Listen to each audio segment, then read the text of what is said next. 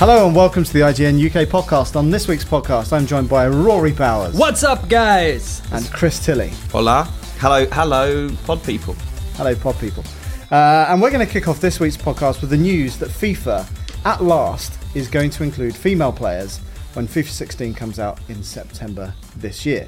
Yay. Now, obviously, FIFA appears to... It's been around since the dawn of time. I can't remember what the first year it was, but it's got to be, at least the 20th anniversary of FIFA. Yeah. At least. And it's taken this long to get any kind of female players in the game, which I think is crazy. Yeah, I believe there have been petitions, haven't there, for There it? have, yes. But has it really been a big news story? Is it something that people have been really protesting for, or is it just kind of, it's about time? From my perspective, I think if you like, FIFA is not just about top flight football. It's a celebration of football. So therefore, you've got Premier League all the way down to, I'm trying to think. It obviously doesn't go as low as Sunday League, but you've got so many clubs from so many countries in there. So it almost felt like the one thing that was missing was women's football, especially because it's become much more popular in the last kind of 5 years or so. Mm-hmm. And as an Arsenal fan, I've seen a lot more success from the Arsenal ladies team than I have from the Premier League team, which is kind of crazy. Yeah. But so I think it's really, really good that it's happening at last. Although the one thing is, it's worth saying, it's happening in quite a small way. So there's going to be 12. Just a guy with long hair? No, the first Rory, step? actually. Sounds like you haven't read the story, Rory. Yes. I have read this story. So there's 12 international teams: Australia, Brazil, Canada, China, England, France, Germany, Italy, Mexico, Spain, and Sweden. Oh, and the US. Woo. I thought you'd be happy about that. Yeah! America! But Bring guns on the field. The important thing about it is that so David Rutter, who's the vice president of FIFA, not FIFA, but FIFA the game. Not the illegal otherwise he'd probably FIFA. be in jail. Yeah. Was saying that the reason they've kind of taken this long is they wanted to do it properly and authentically, and by that it's kind of making sure FIFA the game is solid enough and didn't need kind of the passing needed work or all that kind of stuff. And then also to make sure that if they're going to include female players, that it's done authentically. So rather than just taking What does that entail? capped Messi or whoever it is they have as their animation, there's actual female players who provided the mocap. Yeah, rather than kind of taking a male skeleton and just reskinning. Putting a wig on it. Which obviously Ubisoft did infamously for, was it Assassin's Creed, I think? Oh, really? Yeah. They were talking about... Oh, no, they didn't do it. Walking that's bodybuilding female correction. protagonist. The reason they didn't include a female character is because they would have done it that way. Which Oh, is okay. Like, Well, thank don't God do that that. they didn't. Could they not have just got that guy that did Harley Quinn for the Batman game? They could have got him. That is the most convincing kind of is that swagger? I guess it was a swagger. But, What, did you like... Well, Harley have Quinn, a squid walk? A Harley Splatoon Quinn walk? in both the original Arkham Asylum and Arkham City was mocapped. Really? Man. Ooh.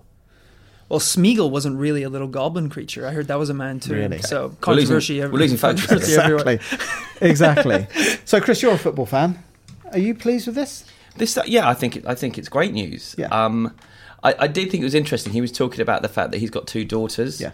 And they've been bugging him about it. And I genuinely wonder how much that's had to do with it, where he's like... I know how, to have pester power, Jesus. If it was me, I'd be like, yeah, just have it. Just have it. All girls. Just all girls. But it feels like it's something that, there's been a lot of criticism of Marvel for the lack of female toy. Well, obviously in the films, the lack of female characters. And with the toys, the lack of Black Widow merchandise. Yeah. And I think... Did Mark Ruffalo? Some people have come out and said, what can I buy? I think it was Ruffalo saying, I don't know what to buy my daughters. Yeah. And I wonder if this is what it's going to take, the pressure of daughters on their dads who are in positions of power to finally get people to sit up and stand up for this and make it happen. But hopefully this is FIFA is the biggest sports game in the world ever. Yeah. So the fact that these guys are kind of making that change, and if that was the catalyst that made it happen, or at least with the online petition, then sure, at last. And also, was it 51% of the planet's women? Yeah. The majority of football players are in America, the female football players rather. Right. That's where it's the biggest market is in America. Yeah. That's a huge market for them to tap into if those girls aren't playing FIFA, but might consider it now that it's available to them with girls in it. So it's obviously got to be a business decision as well. Well, so that's putting on my cynical hat. Yeah. You are basically unlocking a massive market that you're perhaps excluding already. But why not? Yeah, completely. Even if it's been done for not entirely the right reasons. Yeah. I do have one question though. Could they let the women play in more feminine clothes like they do in volleyball? They could, for example, have tighter shorts. Is that possible? Oh my gosh, is that a genuine question? Yeah. Do you not recognise that quote? No. This is a genuine quote from 2011. Right. Okay, right. My heart was racing there for a minute. I didn't really know. I was like, From a gentleman who's been in the news this week. That was Sepp Blatter said that 3 years ago. I remember the whole kind of thing about trying to make the goalpost bigger for when it was happening. Yeah, he said female players are pretty, if you excuse me for saying so, and they already have some different rules to men, such as playing with a lighter ball. That decision was taken to create a more female aesthetic, so why not do it in fashion? And apparently, that's not even true about the lighter ball. God. You had that wrong. Oh, is that right? Yeah, that's what. Why is he still the head of FIFA? It's insane. It just made me laugh that this was happening the week that Blatter's in all this trouble because I know. He said the worst things about women football that you can, and he's the head of football worldwide, and likely to be re-elected. Unless something happens by the time this podcast exactly, yeah, we'll know out. By the time it goes live. So he'll be one person that's upset with this news, I'm sure. Well, you don't know what the uniforms are like, so it's one thing I kind of feel bad about it because it's one of those things that I hadn't really taken into account, and then as soon as I saw this story, I actually thought about it and I was like, I can't believe that you haven't been able to play as a girl. But it's something that because I am a guy, every time I play those games, that's just, I'm used to watching the football sport, which is all men. Yeah. I never even considered what it would be like to be a female playing that game and not even being able to play a character of your own gender. It seems like such a prehistoric thing that hasn't been made weird until the change. And is it as big a problem in games as it is in films in terms of a lack of female protagonists in kind of the mainstream media? There are very few. Yeah. There are so many kind of stereotypes. Yeah. The kind of butch white male tends to kind of lead the fray. So, and then even when you do get kind of a reasonably interesting female protagonist, there's a lot of pitfalls and things that I'm kind of afraid that Supergirl might be heading into with that. So I mean, I do struggle to find films and TV shows with really strong female protagonists that I think are badass. So this is it's baby steps, but it is nevertheless a step in the right direction. Absolutely, yeah. But do you think, I guess the standard of the female players won't be as high as the standard of the best male players? Like statistically wise? If it's based on the real life. Yeah, like if Brazil's females played Brazil's males, the males would win. So that's one thing that apparently they've specified is that you won't have male versus female teams because it's just not fair. But in the same way that kind of lower tier clubs aren't as good as kind of top flight. I agree. So my question is, how many people are going to be playing with these female teams against other female teams when, as far as I see, whenever you guys are playing FIFA in the office, everyone's going for the two best clubs or the two best countries? Well, the thing is, if you were going to play FIFA, which team would you pick? If I knew that playing my own club, Crystal Palace, against Arsenal was going to leave me at a massive disadvantage, I'd probably try and play as Chelsea against Arsenal. Because even though I know I will get battered as Arsenal most of the time, I still choose Arsenal. Do you? Yeah. But they are still a top 4 Premier League club. But I know a lot of people who, the reason they love FIFA is because of the authenticity, is because it's not just about the top flight clubs. It's got everything going all the way down. I wonder if we'll be able to get the information then of how many people are actually using the female teams, how many boys are using them, which I'm guessing won't be that many. I'll play as a female team. Yeah, why not? Yeah, totally. I don't really have any loyalties any other way, so okay. I'm just playing devil's advocate here, and also then how many girls will play as girls teams. But I think the important thing here is that nothing's being taken away for FIFA to make way for this. Yeah. It's just something extra. Exactly. And so, looking at the kind of comments on the site so far, a lot of them, which I'm really happy about, are very positive. And so, it's great that we're including those. But of course, you've got a minority that's like, well, why don't they focus on X or Y? And the devs haven't come out and said that, well, we're not also going to improve gameplay and do this, that. Of course they're going to do that. Yeah. They haven't chosen to kind of ignore the main game and put female players into it. This is over and above. And I just think, well, if you don't want to play it, don't play it. Yeah. It's the same as if you don't want to play any of the French teams. Don't play as the French teams. They're there, but you don't have to play them. I was joking with Luke that they released the game and this would be like feminist DLC pack. Play as girls in the new soccer game. But it's like it's not soccer, it's football. Yeah, okay. Exactly. Thanks for the correction. This is the IGN really UK podcast. I'm gonna go. But so I think so only 12 teams to begin with, but there was a reason for that. They wanted to have the broadest appeal possible. And I guess, if you start that, and who knows, if that mode becomes popular or female teams become popular, then we will see, more of that kind of happening in the future. Or even hopefully. standalone games where it's female teams. Yep. Could be a possibility. Great news. There you go. Good news. What else has been happening this week? Rory, you went to Comic-Con. I did, yeah. I went to the London, it's got so many names, London MCM Expo, which is now London MCM Comic-Con. Magazines, comics, movies, or movies, comics, magazines. That's way better than what I was going to say. Manga, comics, magazine. I never even thought about what MCM stands for. No, I just thought it was like a company name or something. What does IGN like IGN. I thought they were going to ask me that when I was getting my visa done this morning. That's a head scratcher still. So I went, this was the first time I'd gone for all 3 days. Right. Because it's my first time I live in London, so usually I'd have to commute up, which was an absolute nightmare. Mega busing at 4 a.m. just to get up here for one day.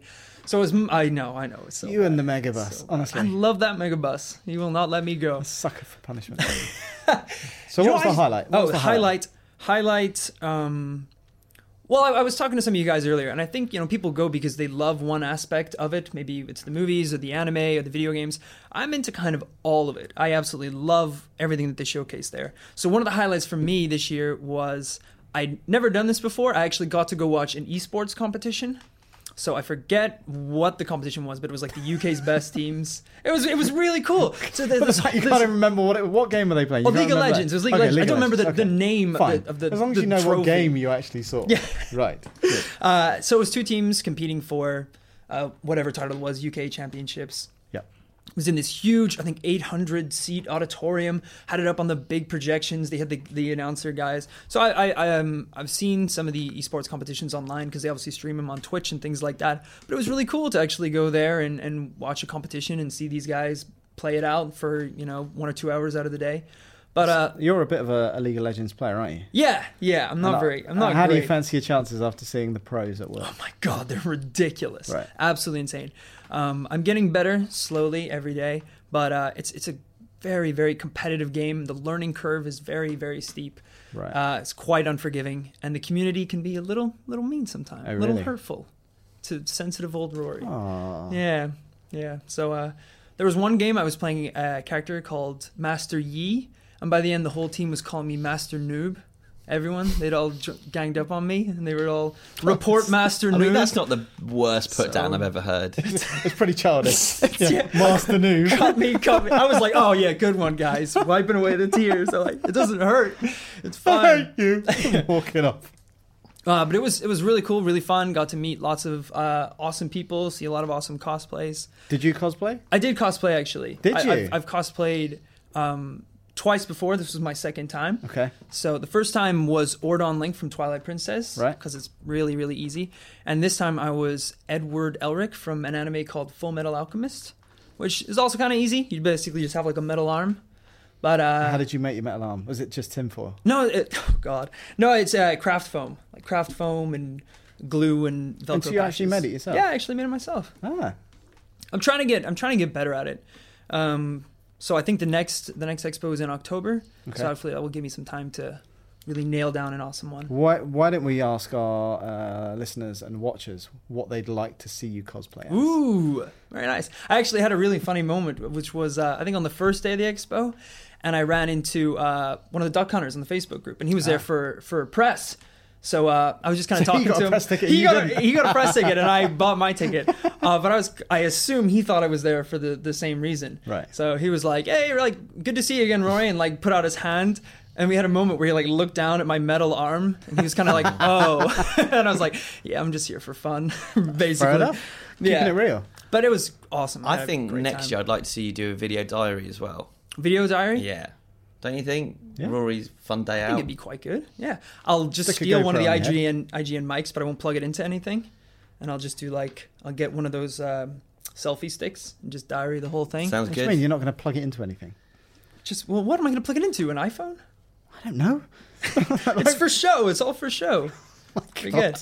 Did you see any movie stuff when you were there? I didn't actually see any great. movie stuff. I saw. So you're not into everything. He's into everything apart from movies. Well, I mean, they had a lot of cool prop. They had like the replicas of the Batmobile, the car from Mad Max. Yeah, but the Batmobile was the it was Arkham from Knight the one, from the game. one. Yeah, Right. exactly. The car from Mad Max. That's a movie. Yes. That's a fantastic movie. It is. Absolutely loved it. Alex, you've seen Mad Max, haven't you? No, I've not seen it. No. You should go see it. Thanks. Yeah, it came out in like 1979. I know. No, I know. I've not been to the cinema since Your I was kids are 4. grown up by now, right? 31? Yeah. So they had a lot of cool stuff. They had a lot of panels with voice actors from video games and things like that. And actually, I may be in the Mad Max video game. What? Yeah. Little behind-the-scenes things. They got everyone in the audience to... There's going to be a villain in it called Scrotus. Yeah. Right. There's a villain called amazing. Scrotus. And they looked at you and thought, Scrotus. You are the voice of Scrotus. Everything about you just says Scrotus. They got the crowd to. There's like a scene where I think a lot of people are chanting his name. Right. So we were all like Scrotus, Scrotus, and then the audio capped it, and they'll put it in the game. Cool. So when you're taking on Scrotus, I want you to be thinking of me. When I'm tickling my Scrotus, Yeah. I'll be thinking of you. Yeah. When you're neck deep in Scrotus, think of this face. I think that's the moral of the story. That's the tagline of my Chris, experience. quickly. I've done a couple of things. So last week I went and tried out some Oculus Rift action. Is this your first time VRing it up? No, but yes and no. I think I did that rugby thing when they brought it into the office. That doesn't really count. No. Well, I'm not sure this does, to be honest. So it was for Ex Machina, the sci-fi film that came out earlier in the year and is coming out on DVD and Blu-ray on Monday. And so to kind of promote that, they invited me to Universal Pictures, just to an office where they had people that had been involved in making the film. Yeah. And then they had, like, you could sit down with Ava, like Caleb, I think, does in the movie. You can't converse with her, though. And it was really just it wasn't done especially for Oculus Rift. Yep. It was footage that was when they shot the movie that they've kind of manipulated. Okay, I the get guys you. that did the effects. So it wasn't perfect, really. It was interesting being in the room and being able to look all around what is like a prison. So it's a that bit she more of lives like in. a 3D generated situation Yeah. than of an actual interactive. Yeah, exactly. And she kind of walks around very slowly and walks down and sits down like she does at the start of the film and then walks. And it was only a couple of minutes, but it was interesting. It gave you kind of a sense of kind of the claustrophobia that both characters feel sitting there. Yeah. But I did talk to a really interesting guy, though, who's called Dr. Adam Rutherford. And he's like a TV scientist, a bit like Brian Cox. He's done lots of documentaries. But he also advises on movies like World War Z, and he was the AO consultant on Ex Machina, and he was a really interesting guy, just talking about because my question was like, why is it fair on AI that whenever we put them in movies, especially this year, they're kind of a threat. They just want to kill us. They want to destroy us. Yeah. And he was saying he doesn't think that. He thinks that he thinks that's a good thing, though. He thinks they will, and he thinks they should. They are the next iteration of whatever we are on the planet. But he was saying he did some research and he looked up every single film that had a robot in, and 65% of them, they were a threat. I thought it would be more than that. Maybe. Really? Well, I guess you can have films where the robots are kind of in the background, so they're not like a predominant. Yeah. I feel like any movie with a predominant robot in it, that robot is a killing machine. Yeah. Probably. Is that fair? There's the new Channel 4 series with robots. Is it Humans? I think it's called something like that. Yeah. Or Two Humans or something. Yeah. That looks interesting. Yeah. I thought the trailer for that was really good. But you got Chappie and Age of Ultron already this year, and this one that was in the first 4 months of the year. Yeah. I mean, it just seems to be And Terminator soon. Terminator very soon. Yeah, I don't know. right. Maybe it's because our iPhones are becoming so powerful and all this stuff. It's the new kind of horror that's playing in the back of our minds. See, when I was a kid, it was the Cold War. No, sure, and there's zombies is consumerism, and I think that's cooler. I'd much rather watch movies about nuclear wars Would and you? post-apocalyptic thing than like iRobot. I think that kind of stuff's more interesting. Wasn't very good. Well, iRobot was just, you had a good robot, but he was trying to protect humans from all the other hundreds of evil robots. Yeah. So he was still kind of outweighed in that movie by evil robots. So yeah. I asked him for his favourite AI in the movies, though, and he said HAL. He said the Nexus in Blade Runner, and he said Ava, which he helped create from Ex Machina. Funny that. Because he said, I think it's the best that's been done so far. I think it's the most realistic and believable, and I was fair enough, you can pick your own one. He's not a Star Wars fan? No R2-D2, no C3PO? Not as good. I think he was just going for realism and scientifically sound. They're a comedy duo. Really, or what was that movie about the robot that wants to become a human? Johnny 5? Oh, what? No. Short Circuit. Short Circuit? Yeah. That movie was great. he's my favourite robot. Imagine if he picked him. Johnny That'd be so funny. Yeah, so it's the most authentic AI out there. Yeah. Think he really represented the robot future. I also had an amazing day at Dave Gibbons' house. Oh, yeah, this week, Ewan Richwell. who is the artist who worked 2000 AD, did a lot of DC stuff, and then most famously did Watchmen with Alan Moore.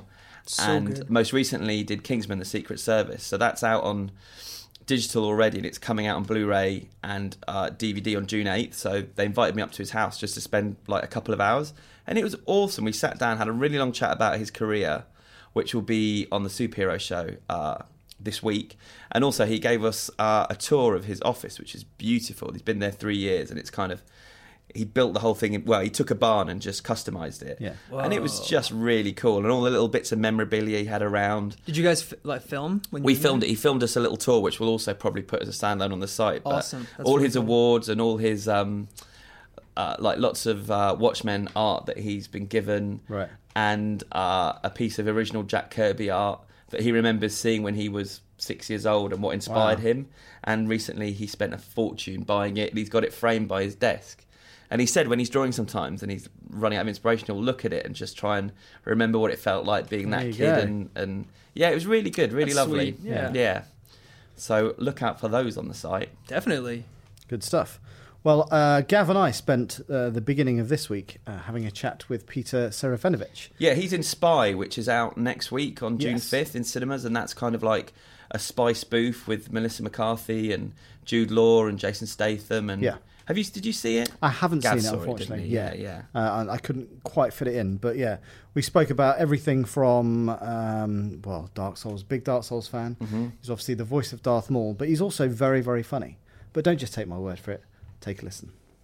So we're here today then, joined by Mr. Peter Serafinovich. How are you doing, Peter? I'm all right, thanks. How are you? Yeah, it's good. It's a very early start for you this morning. Well, no, not really. Okay. I mean, it's only, what is it, 4 a.m.? Yeah. No, it's, I got 2 kids, so like every single day is like, you're up at 6:30. Yeah. And no matter what the day is, yeah, weekends have no significance. I know. Well, I'm the only member on my team that has children, and trying to get these people to understand these youngsters. When was the last time I went to the cinema, or last time I had a line? It's like, I can't remember. Yeah, the last time you had a life. Exactly. Yes. You have a life. You just have a very different life. That's all. That's true. I just have a shitty life. No, it's not really. It's not. It's brilliant. It's brilliant, and you get used to it, and it's. Oh no, it's amazing. I love it. I love it for different reasons. Yeah. I'm just looking at your all this stuff. It's like it's kind of like my office, which it makes me think, oh God, that's really depressing that you're 42 years old and you got like toys in your office. Why? See, I'm 42 and I've just ordered some Star Wars Lego off Amazon. So. I think it's fine. Is that for you or for your kids? No, it's absolutely for me. Well, that's fucking dreadful. Thank you. That's dreadful. What Star Wars Lego is it? It's the shuttle from Return of the Jedi. As you were saying that, you sounded really nerdy, but we talked about it this morning. I was like, that's really cool, man. Well, I'm excited by it. That's Wow. Okay. Are we on now? By the way, yeah, we are. Part of the show. This is how good we are. This is like how natural we feel. So it's good. My boy does Lego. He's like, so does mine. He's brilliant. There's something therapeutic about it. Have you seen The Art of the Brick? I haven't. No. You haven't seen it? No. Then you've seen it. I thought it was fucking terrible. Did you? Yeah. Why? I loved it. Did you? Yeah. What did you like about it? I liked everything about it. I hated the plaques that he'd written for it. I thought they were just really terrible. There was one that was just like, this is what I think. This is what I used to think. I used to work in an office, and this is what I think. And it was just a man with a tie with his chest open. Yeah, I know. It was. There were those things like that. Okay, I get it. But like, did you watch the little film that he'd made before? Yeah. And I think, to me, all that stuff was he was talking to kids, and I liked to sort of strip away any of the cynicism. He just seemed really, it's kind of refreshing to see somebody, an artist, who's like sort of genuine and saying these, I know what you mean about those plaques, and it just really made me laugh. It sounded like something from Sixth Form, like a Sixth Form artist. Yeah, a bit, but it wasn't all like that. Yeah. And there was a big T-Rex in one of the rooms. There was an amazing T-Rex that had to be like suspended with strings, like a real, like a real one in the museum. Right. And because it was so big and heavy and dangerous. Yeah. And but there were some things that he did that were. I mean, I love those photos that he did. Did you see those photos where that one of the? It was like he had like a big blow up of some photo of like a guy like standing by the side of the road in like America somewhere, and then there'd be like a dog in the picture, and then but you look closely, and the dog was made out of Lego. Right. Everything else was like actual, made out of atoms. And I mean, I know Lego's made out of atoms, but you know what I mean. I know it was exactly like what you mean. the human was made out of whatever humans made out of. Yeah. And that was pretty cool. And then he had the sculpture of the Lego thing in the, I don't know. I loved it. He was great, man. Yeah. Well, there's no Lego in Spy the movie, which is a nice little. There was some. Segue. There was Is some it Lego? in my pocket. Okay. Of It my connects perfectly trousers. then. Yeah. Yeah. Never I mean, made you don't onto see it, camera. but if you know Lego, you'll be able to sense it that it was there. Just the slight bulge in your pocket. Yes. What was it, a 4x2? Yeah. It's like, what do you call them? Like a fora, a wanna. I don't know. There probably is terminology. I don't know. Yeah. I don't know them, unfortunately.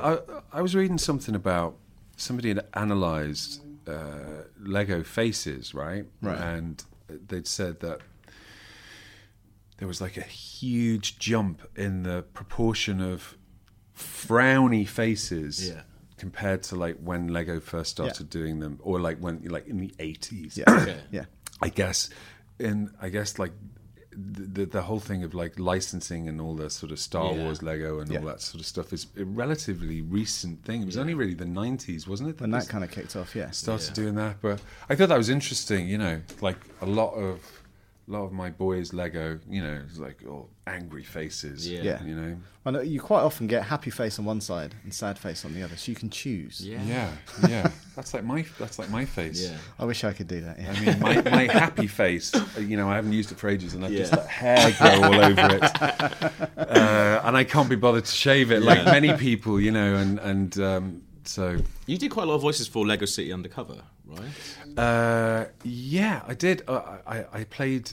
I think I played 3 characters in that, and that was a really great job because it's so nice to do something that you really that you think, oh wow, I would love this, even if I wasn't involved in it. You know, and I do love it despite being involved. I think it's you played the game, Yeah. It's a great game. It's really funny as well. Just really, it really funny. It really is. Yeah. The guy who wrote it, I can't remember the guy's. Is it Graham? Graham Goring. Yeah. So he's a really funny, smart guy. His podcast is really funny as well. He does a really good podcast. I didn't games. know. Oh, does he? It's really good. Do you know what? I should listen to that. Yeah. And he's a really funny guy. Yeah. And anyway, and I always thought those Lego games have always had a tradition of being funny. Yeah. For whatever reason, they just they put an importance on that. I mean, a lot of games purport to be funny. And are not. Very few get it right. Yeah. Very few, but all the Lego games, even the ones before they spoke, the Star Wars ones with the little mute vignettes. at the end of a level always were funny. Yeah. The little Indiana Jones-y spoofs, really and you know, Yeah. they were great. Yeah. I love them.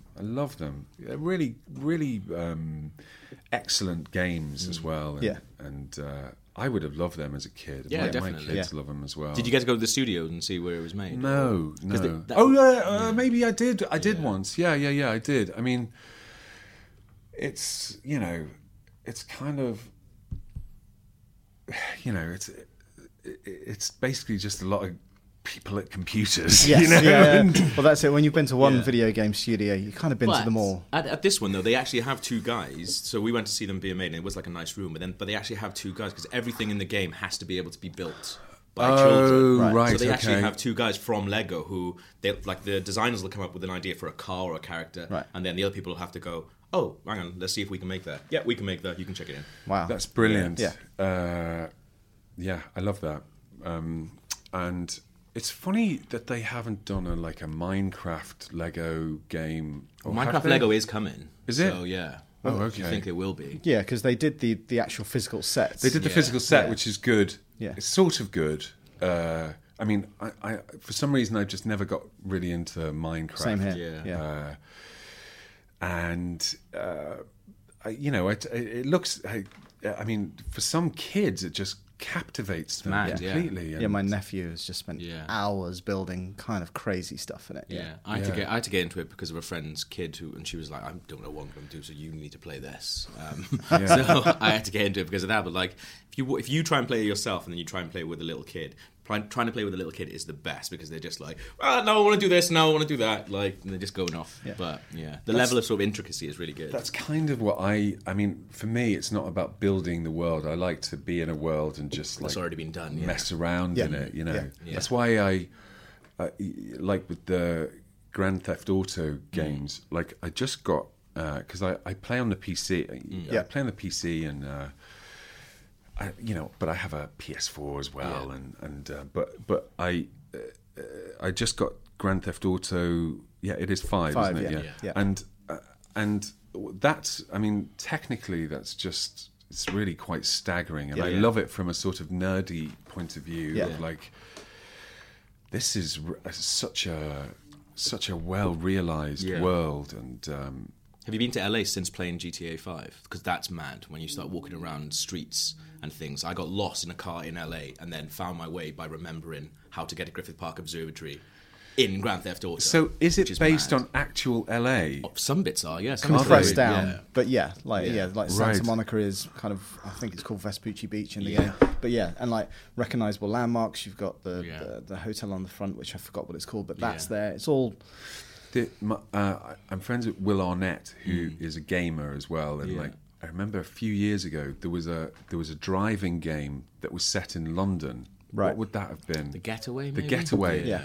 And I think I remember him, and it was, and one of its sort of features, its selling points was like it had like a sort of accurate map of London in it. And Will had been playing that and was using his knowledge of that to get around London. Did it work? He unfortunately robbed a bank, and he's only just got out of prison. I mean, he's escaped. You know, he's escaped. But, fair play. That's right. Yeah. Well, unfair play. But yeah. So yeah, what were we talking about? Yeah, but I love those Lego games, man. I would have loved those as a kid, and it's kind of like. It's one of the brilliant things about getting old and being of the generation that we are, and having video games, which, you know, have been like, you know, you associate them with being a kid, and like many people still do, you know. Many people who are like actually grown up, like do, and but like you know, a sort of. But one thing about getting old, most of it is kind of just a drag. But like, at least video games are just getting better and better. Escapism, They're pretty great, you know. I mean, there are, you know, it's like with everything, 90% of everything is kind of crap, you know. But more and more people making them, and you know, I mean, you know, I'm crazy about like Dark Souls. Yeah. And, the Bloodborne's been big for you this year, then, I'm guessing. Yeah, it has. I mean, I've had quite a busy year, like with work and like just, you know, just kind of life stuff. Yeah. You know what it's like. You know, life. Yeah. You know, Gets in the way. yeah. You keep popping out babies. So I really haven't. I haven't been able to play like much of it, but I've still managed probably about like 2,000 hours. no, not that much, but like you know, I get to play it when the time I get to play it is like, all right, I think it's like the end of the day. It's like midnight, and I think, all right, I can have an hour of Bloodborne, but that will come off my.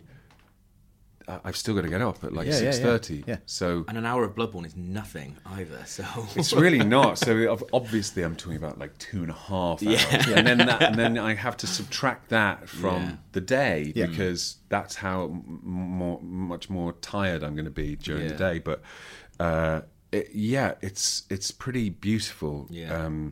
And I have this fantasy that if I suddenly was a billionaire, I would pay Miyazaki to and his team to just do more and more of those games. Yeah.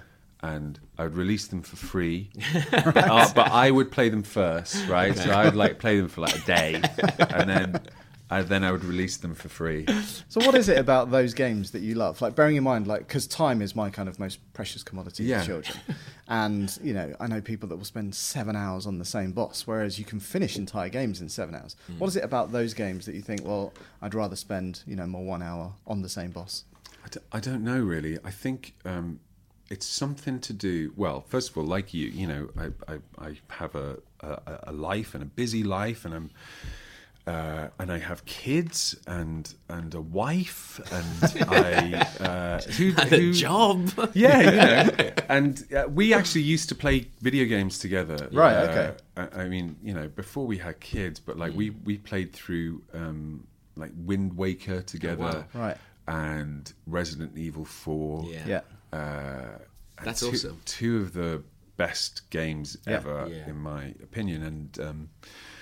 And then when we had kids, I still had, you know, I still tried to sort of keep my hand in, and had like an Xbox and I had a PS3, and but I would only ever, and I had a PC as well. I've always had a PC, and I would always try and keep up with what the latest games were, but it was really, I only ever got to play them for like 15 minutes, and just kind of, you know, just marvel at, wow, look at this, like the new, you know, Wolfenstein.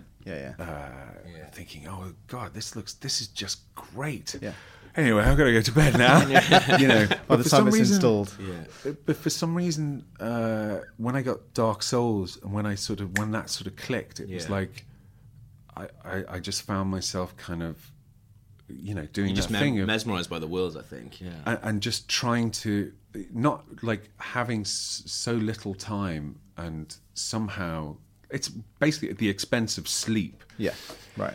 Just preferring to spend my time in this sort of and a thing about it I've talked about before, and other people have had a similar thing, is like, if sometimes I go through little phases where I can't get to sleep, and I think lots of people have that, and I would go to bed and think about running around in Dark Souls and trying to remember the route from one area to, you know, to another, and I would find that comforting, really, and that would send me to sleep. And it's like, it's weird because it is like this hell world, you know, and but it is so beautiful, and I and I think it's, as well, another part of it goes back to like the thrill of playing games as a kid, and like playing like pixelated 8-bit games on a computer or a games console or in the arcade, and there was so much you had to fill in for yourself with, you know, watching these pixels and you know, but you know what can be achieved with those, and the atmosphere that you can with such limited resources. You know, I mean, there are hundreds of games that just leave such an, you know, like I've been playing Castlevania, the old like Castlevanias recently in like the past year, and I mean they're so atmospheric and bonkers and but I mean even like sort of earlier games than that, and like it's like for me playing Dark Souls is like having the bits filled in. It's like it's like this is how you imagined you looked when you were playing a game. And also it goes back to you were saying about being able to finish a game in like 7 hours, and I think that's sort of a trend with games, isn't it? Just to be more of like a sort of spectacle and experience rather than, it's kind of a roller coaster ride. And you kind of participate a lot of the time. But it's not to the same level of like the feedback I get from people who love Bloodborne and Dark Souls is that they're kind of hard, but in the way that games used to be hard, in that there is a level of satisfaction when you figure out what you're doing wrong and then you get past a boss or whatever it might be. And few games have that these days. It's kind of, and it's not a difficulty that's based on like your physical skill or your reaction time. I mean, although that comes into it, it's not like purely that. It's not like, for me, like I can't play like games like Call of Duty competitively, right, or like with friends because I'm terrible at it, and I just don't have the. I don't have the fingers for it. I don't have the spatial awareness, and I'm just terrible. And it's not an enjoyable experience for me, you know. But like with Bloodborne and the Souls games, they like teach you. It's like it's more of a holistic sort of it's like an intelligence test. It's like a physical. You know, test. I'm rambling now. No, but anyway, definitely. I know you mean. Yeah. And the satisfaction of it. I don't. The satisfaction and the discovery of it, and the being in the world and being sort of alone in this weird world, and then having that strange ethereal interaction with other people when other people come into your game. Or when you summon people in, it's like it's quite creepy, but in the same way, it's you almost because you got a friend all of a sudden, you're like, right, okay, at least we experience this together now, so it's something not quite so terrifying about the world. and you communicate. I mean, I don't ever use the microphone. I know people do, but I think the sort of the normal thing seems to be that you just interact. You're mute.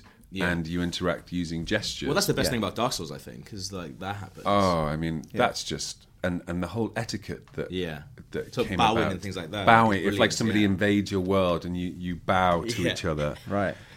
And then you know, and if you attack somebody in that moment, I mean, that's such poor manners. Yeah. And it's like I love it that it's never been discussed. No, it's just a thing that people have made up. It's just a thing. It's just like another mode of communication that has that. Yeah. Like it's just so strange, and that, it's the same thing in Bloodborne, you know, when people and you can learn all these different gestures. There's this weird one where you sort of stand and do this like a sort of ballerina, and I love that. I was playing it the other night, and I went into somebody's world and did that. And then you can see them like standing like that, and obviously the players like in the menu screen. What shall I do? And then doing that, and we're just standing there like that, looking at each other. Thinking, wow, moment of beauty. But like, well done, Miyazaki. You did it. What am I doing there? What am I doing? I know what you mean, but there's almost like a poetry to it where you're just like, but there is really lovely. You know, there is. I've been. What was I going to say? Yeah, there is a poetry to it. There's a thing, and it like goes back to Resident Evil 4.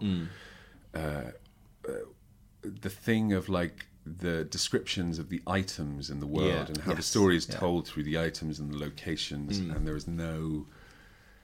I mean, there's hardly any dialogue in Bloodborne, really. there's the odd little cutscene after a boss that the character will have like 3 sentences, and all the horrible little things when you knock on a door and they send this thing back to you. That's just terrifying, because you have absolutely no idea. For the most part, you have absolutely no idea what's going on in this world. Oh no, I know, and that's what I loved at the beginning. I'm like, where am I? Why are there coffins all over the place that are tied up with chains?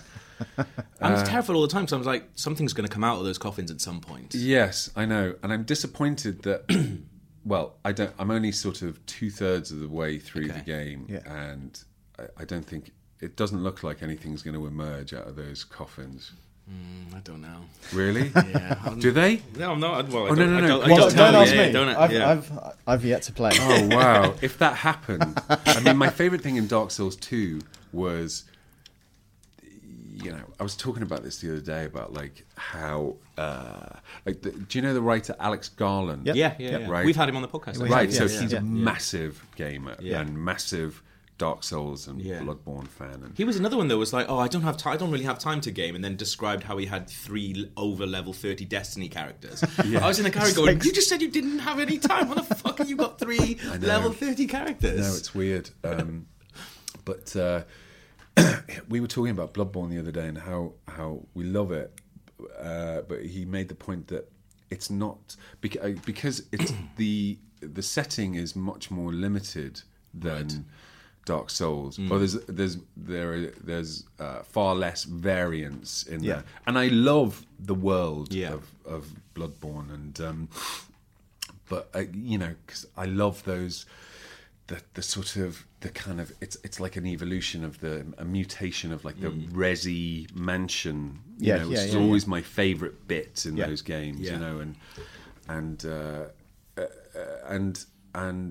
Alex made the point of like that what Dark Souls, the Souls games have is that there's a strangeness about them that Bloodborne doesn't quite. It has a bit of it, but like.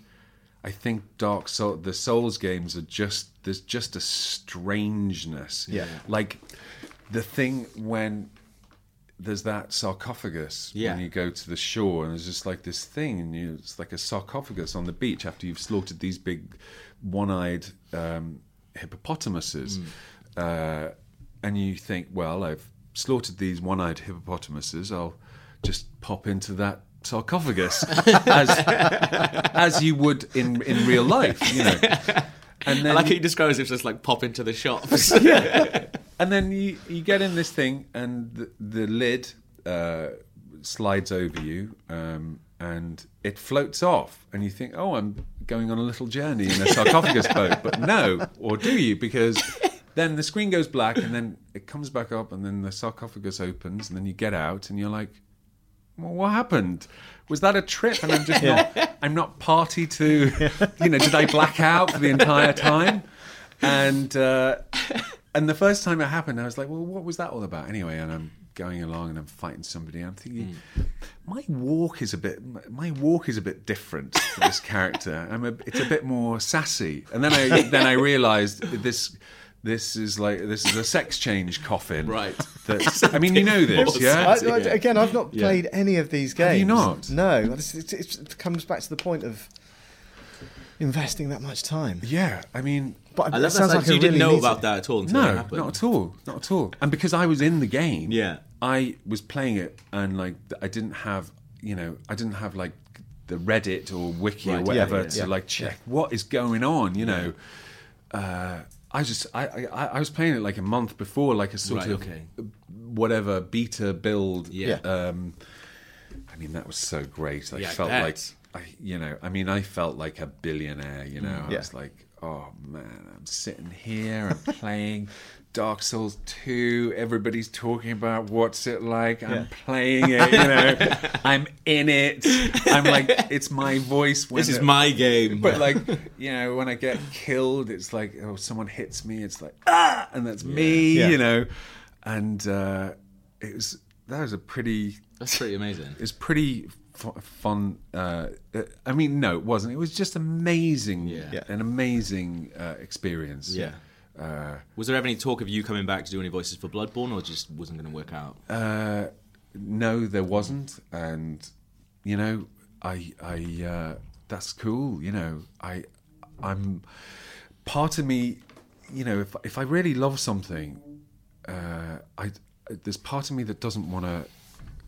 You know, it's like I'm in a position where, like, if like, how can I describe this? Okay, so like, okay, right, Dark Souls is like, I love this game, and I think, well, they have like voice actors in this game, right? And I'm a voice actor, so I could be in this game, and like, wouldn't that be cool? But on the other hand, it's like, I love it so much, I don't want to break the spell for myself, and also I don't want to ruin it by, like, if I do a performance that's like not, you know, it's a bit off. Like I did years ago. I was in I'm Alan Partridge. I was in an episode of I'm Alan Partridge in series 2. Yeah, and that's one of the classic comedy series of all time. Yeah, and it's like, for me, it's up there with Fawlty Towers and The Office. It's like, it's just, I could watch that series like forever, you know.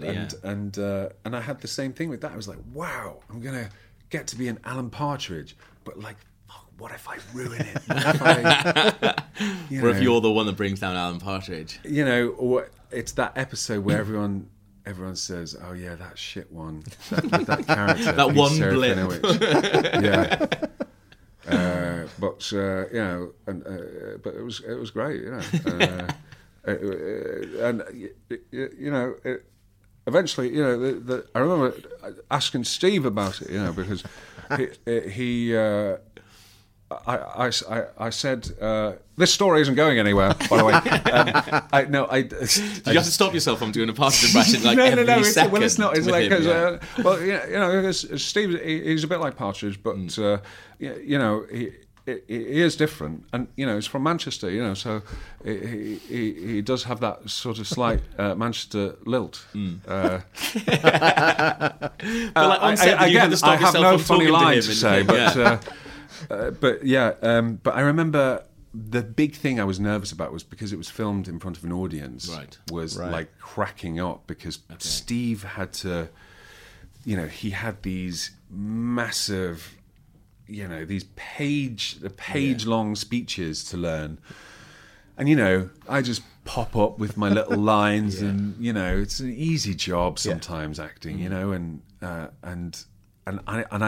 thought, how am I going to, if I crack up, because he was so funny, that would just be doubly terrible. It would be so unprofessional. It would be so, you know, especially like, and then like this, like guest supporting actor comes on and ruins this, you know, the flow of this, you know. So blah blah blah blah blah. But anyway, I don't know what we. How did we get onto that? Oh yeah, we're just saying about. I didn't want to. It's like someone was saying to me, "You're going to be in the new Star Wars films," and I love to be. Yeah. However, I'm just excited that they're making new Star Wars films, and they seem like they're going to be great. Yeah, you know, I mean, I loved that teaser trailer. It's really, really good. I mean, I've just got goosebumps. Yeah. Well, I'm just trying to keep calm about it and not get too excited. Yeah. Because I'm like you. It's just I cannot wait for it. But then, I mean, you know, you were in Phantom Menace, and that is one that isn't, you know, so celebrated as much. So but then you are really good in it. And the character Darth Maul is, you know, but the character of Darth Maul is a character that people say that was a really, really good part of Phantom Menace, I think. Well, I guess. I mean, it's mainly down to Ray Park. He's amazing, And you know, my involvement was so. I mean, it's so lucky. It's like I won a competition, really. Yeah. You know? How did it come about? I auditioned for it. Wow. I auditioned, and like, that was it. I just auditioned. They thought Ray Park's voice wasn't right for the part, and then I just auditioned. He's got quite a strong Cockney accent, isn't he?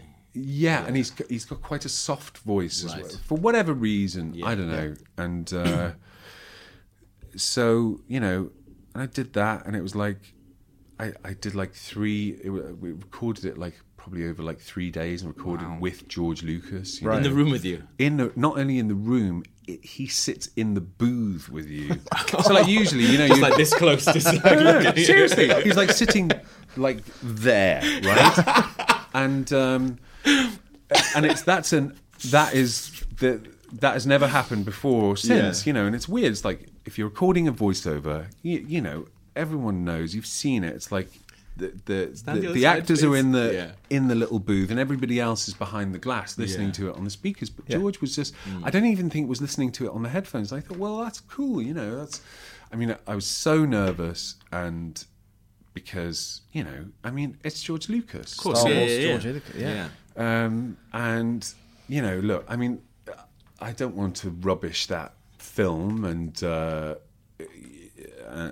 you know, of course, it's just, you know, whatever, that's all been said, but like, you know, I think a thing about it is like, what is just even, right? His world, the world he's created, and the characters that he populates it with, and the names he gives things, that's fucking amazing. Anyway, you know, that's like, you know, even in the Phantom Menace, all the characters have just got, and you notice it as well when you're playing like the Lego game where you see the toys or whatever, and you think, oh, I remember that like character that had like one line. Yeah. And he's got a really cool name, and you think, wow, George Lucas is amazing at thinking of names. You know, I mean, just think of all the names that he has made up that are so part of our like folklore. You know. Like Chewbacca. I know. Well, I'm teaching my 5-year-old daughter all the different Star Wars names. Yeah.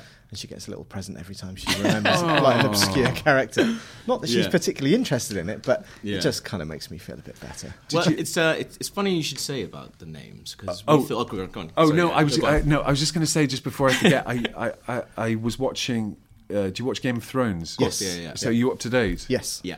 The latest one with Jorah and Tyrion was like, and I don't know whether it was intentional, it was like C-3PO and R2-D2. Oh, definitely, It was, wasn't it? Yeah.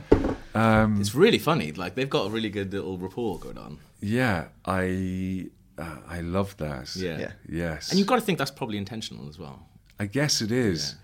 Yeah. Although I was expecting him to say something a little... what was the thing?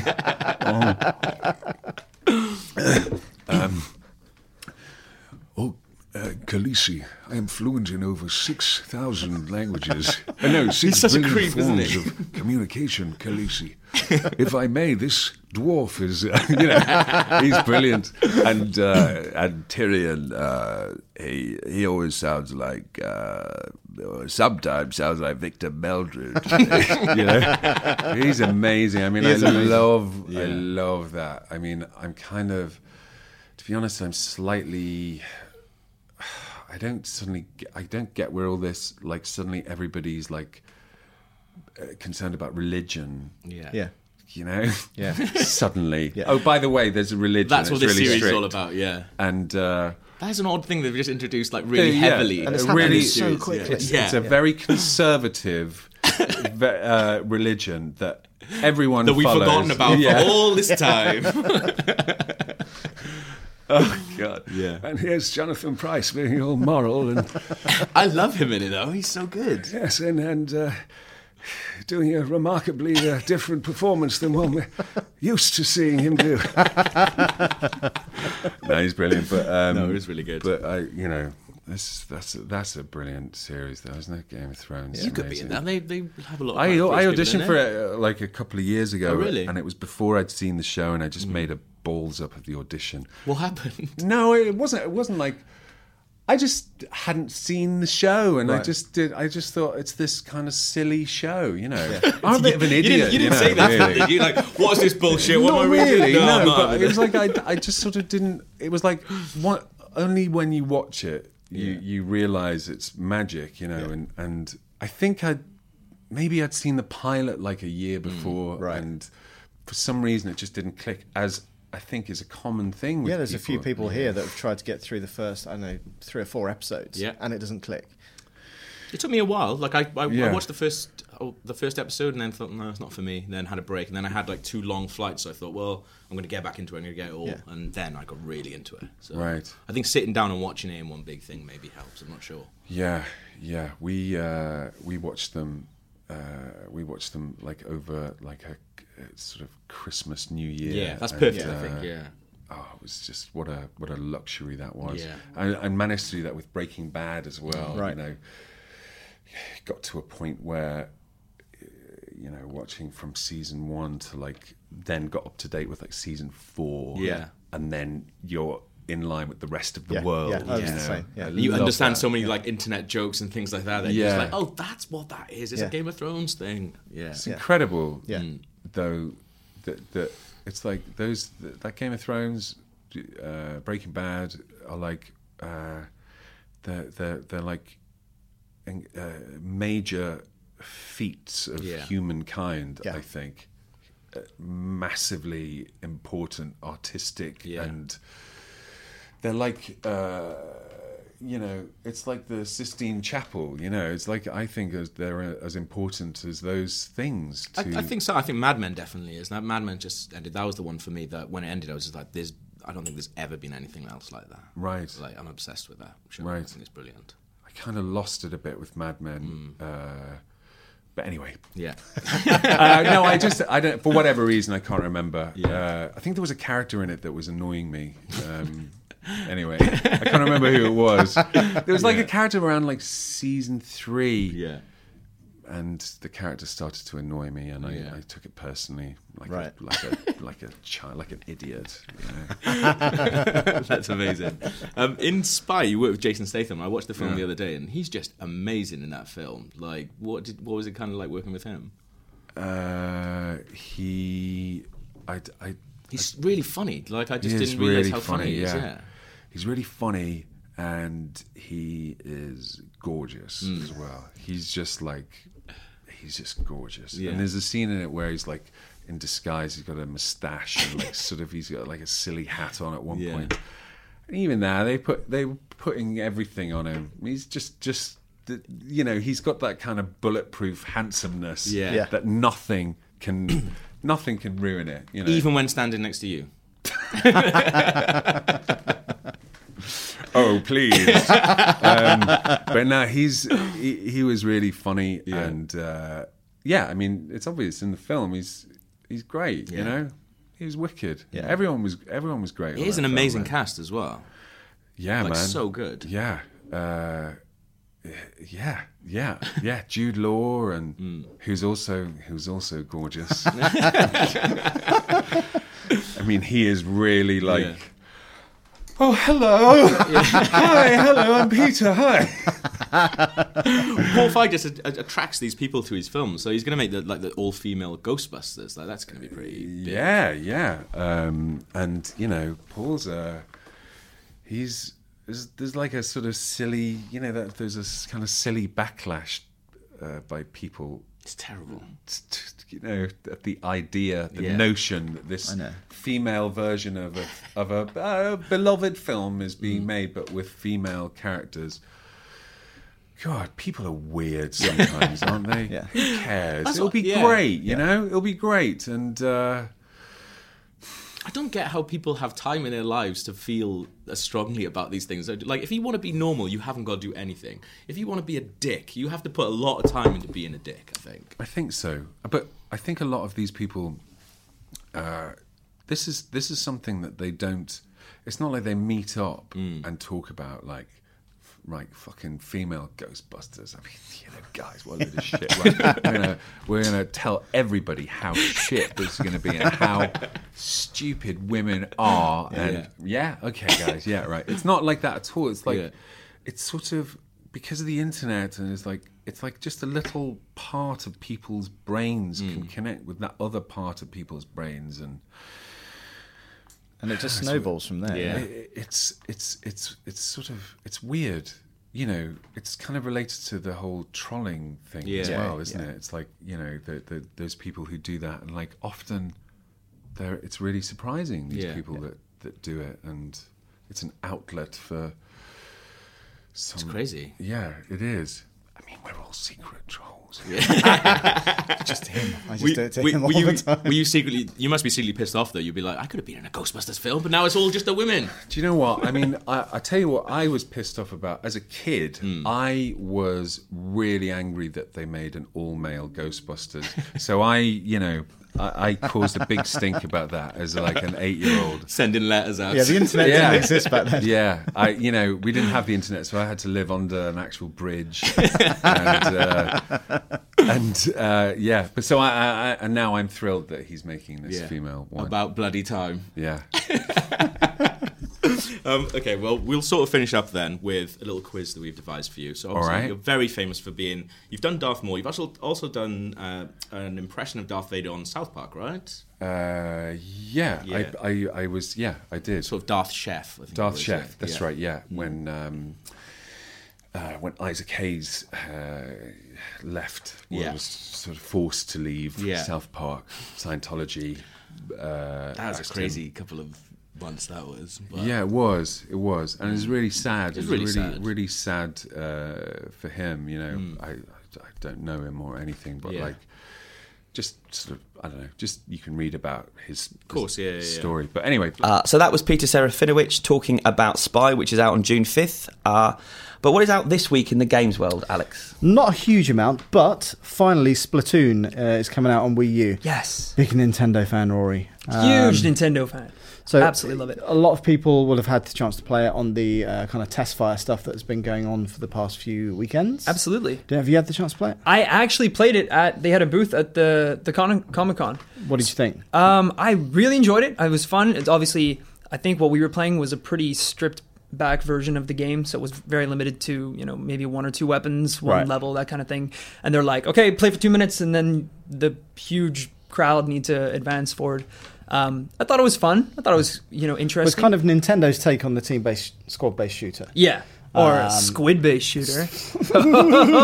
Hire me, Nintendo. There are octopuses in there. Look what you're missing out on. Or squids, a many tentacled creature. But it's cool. I think at the start I was just kind of running around trying to shoot people, but then once you kind of get used to the mechanics of dipping into the ink and disappearing and utilizing that, and then throwing bombs, becoming invisible, there's a lot of cool stuff and a lot of layers to it. Yeah. I was very bad. I found it a little difficult to get used to the motion control, but also you don't have to use the motion control. No. I'm sure there'll be easier ways. I think you can use a controller essentially. The thing is, it's the same with any kind of game like that. It takes a while to familiarize yourself with not just the kind of mechanics of how it plays, but also the weapons, because the weapons are kind of weird.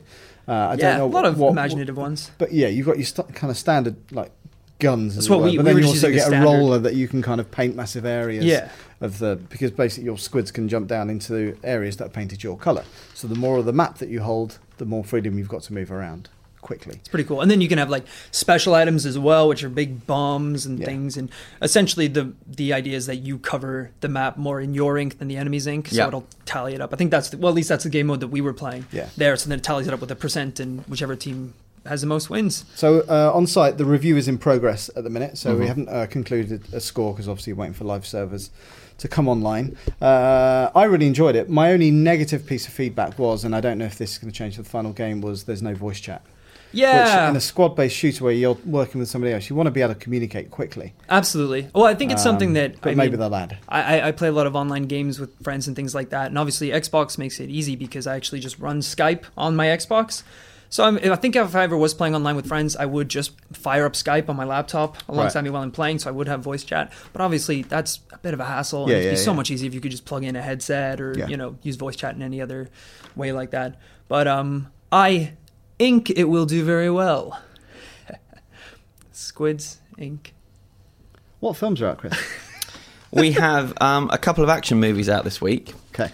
We have San Andreas, which was given a 7.5, and we have The Deadlands, which was given a 7.5. So it's awkward, hard to split those two because I've seen neither. San Andreas is a disaster movie starring Dwayne Johnson and Alexandra Daddario. It's the girl in it with the really pretty eyes.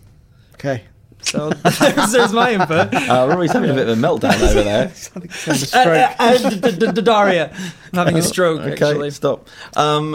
It's basically The Rock versus an earthquake. in San Francisco. So kind of seems like 2012, a bit similar. Well, I mean, not so much the end of the world thing, but huge natural disaster out in California. Probably the difference is, though, it hasn't got The Rock in 2012, which is in this one, which is, I think, the selling point. And that girl you spoke of, obviously. I'm not going to say her name again. She has got pretty eyes, I'll give you that. She does, so none of us have seen it, but no. I would hedge a bet that The Rock wins.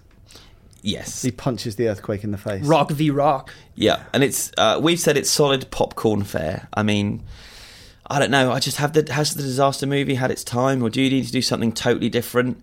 You know, have a disaster movie in space or something when like. Was the last good disaster movie? I think it was 2012. 2012? Yeah, was that good?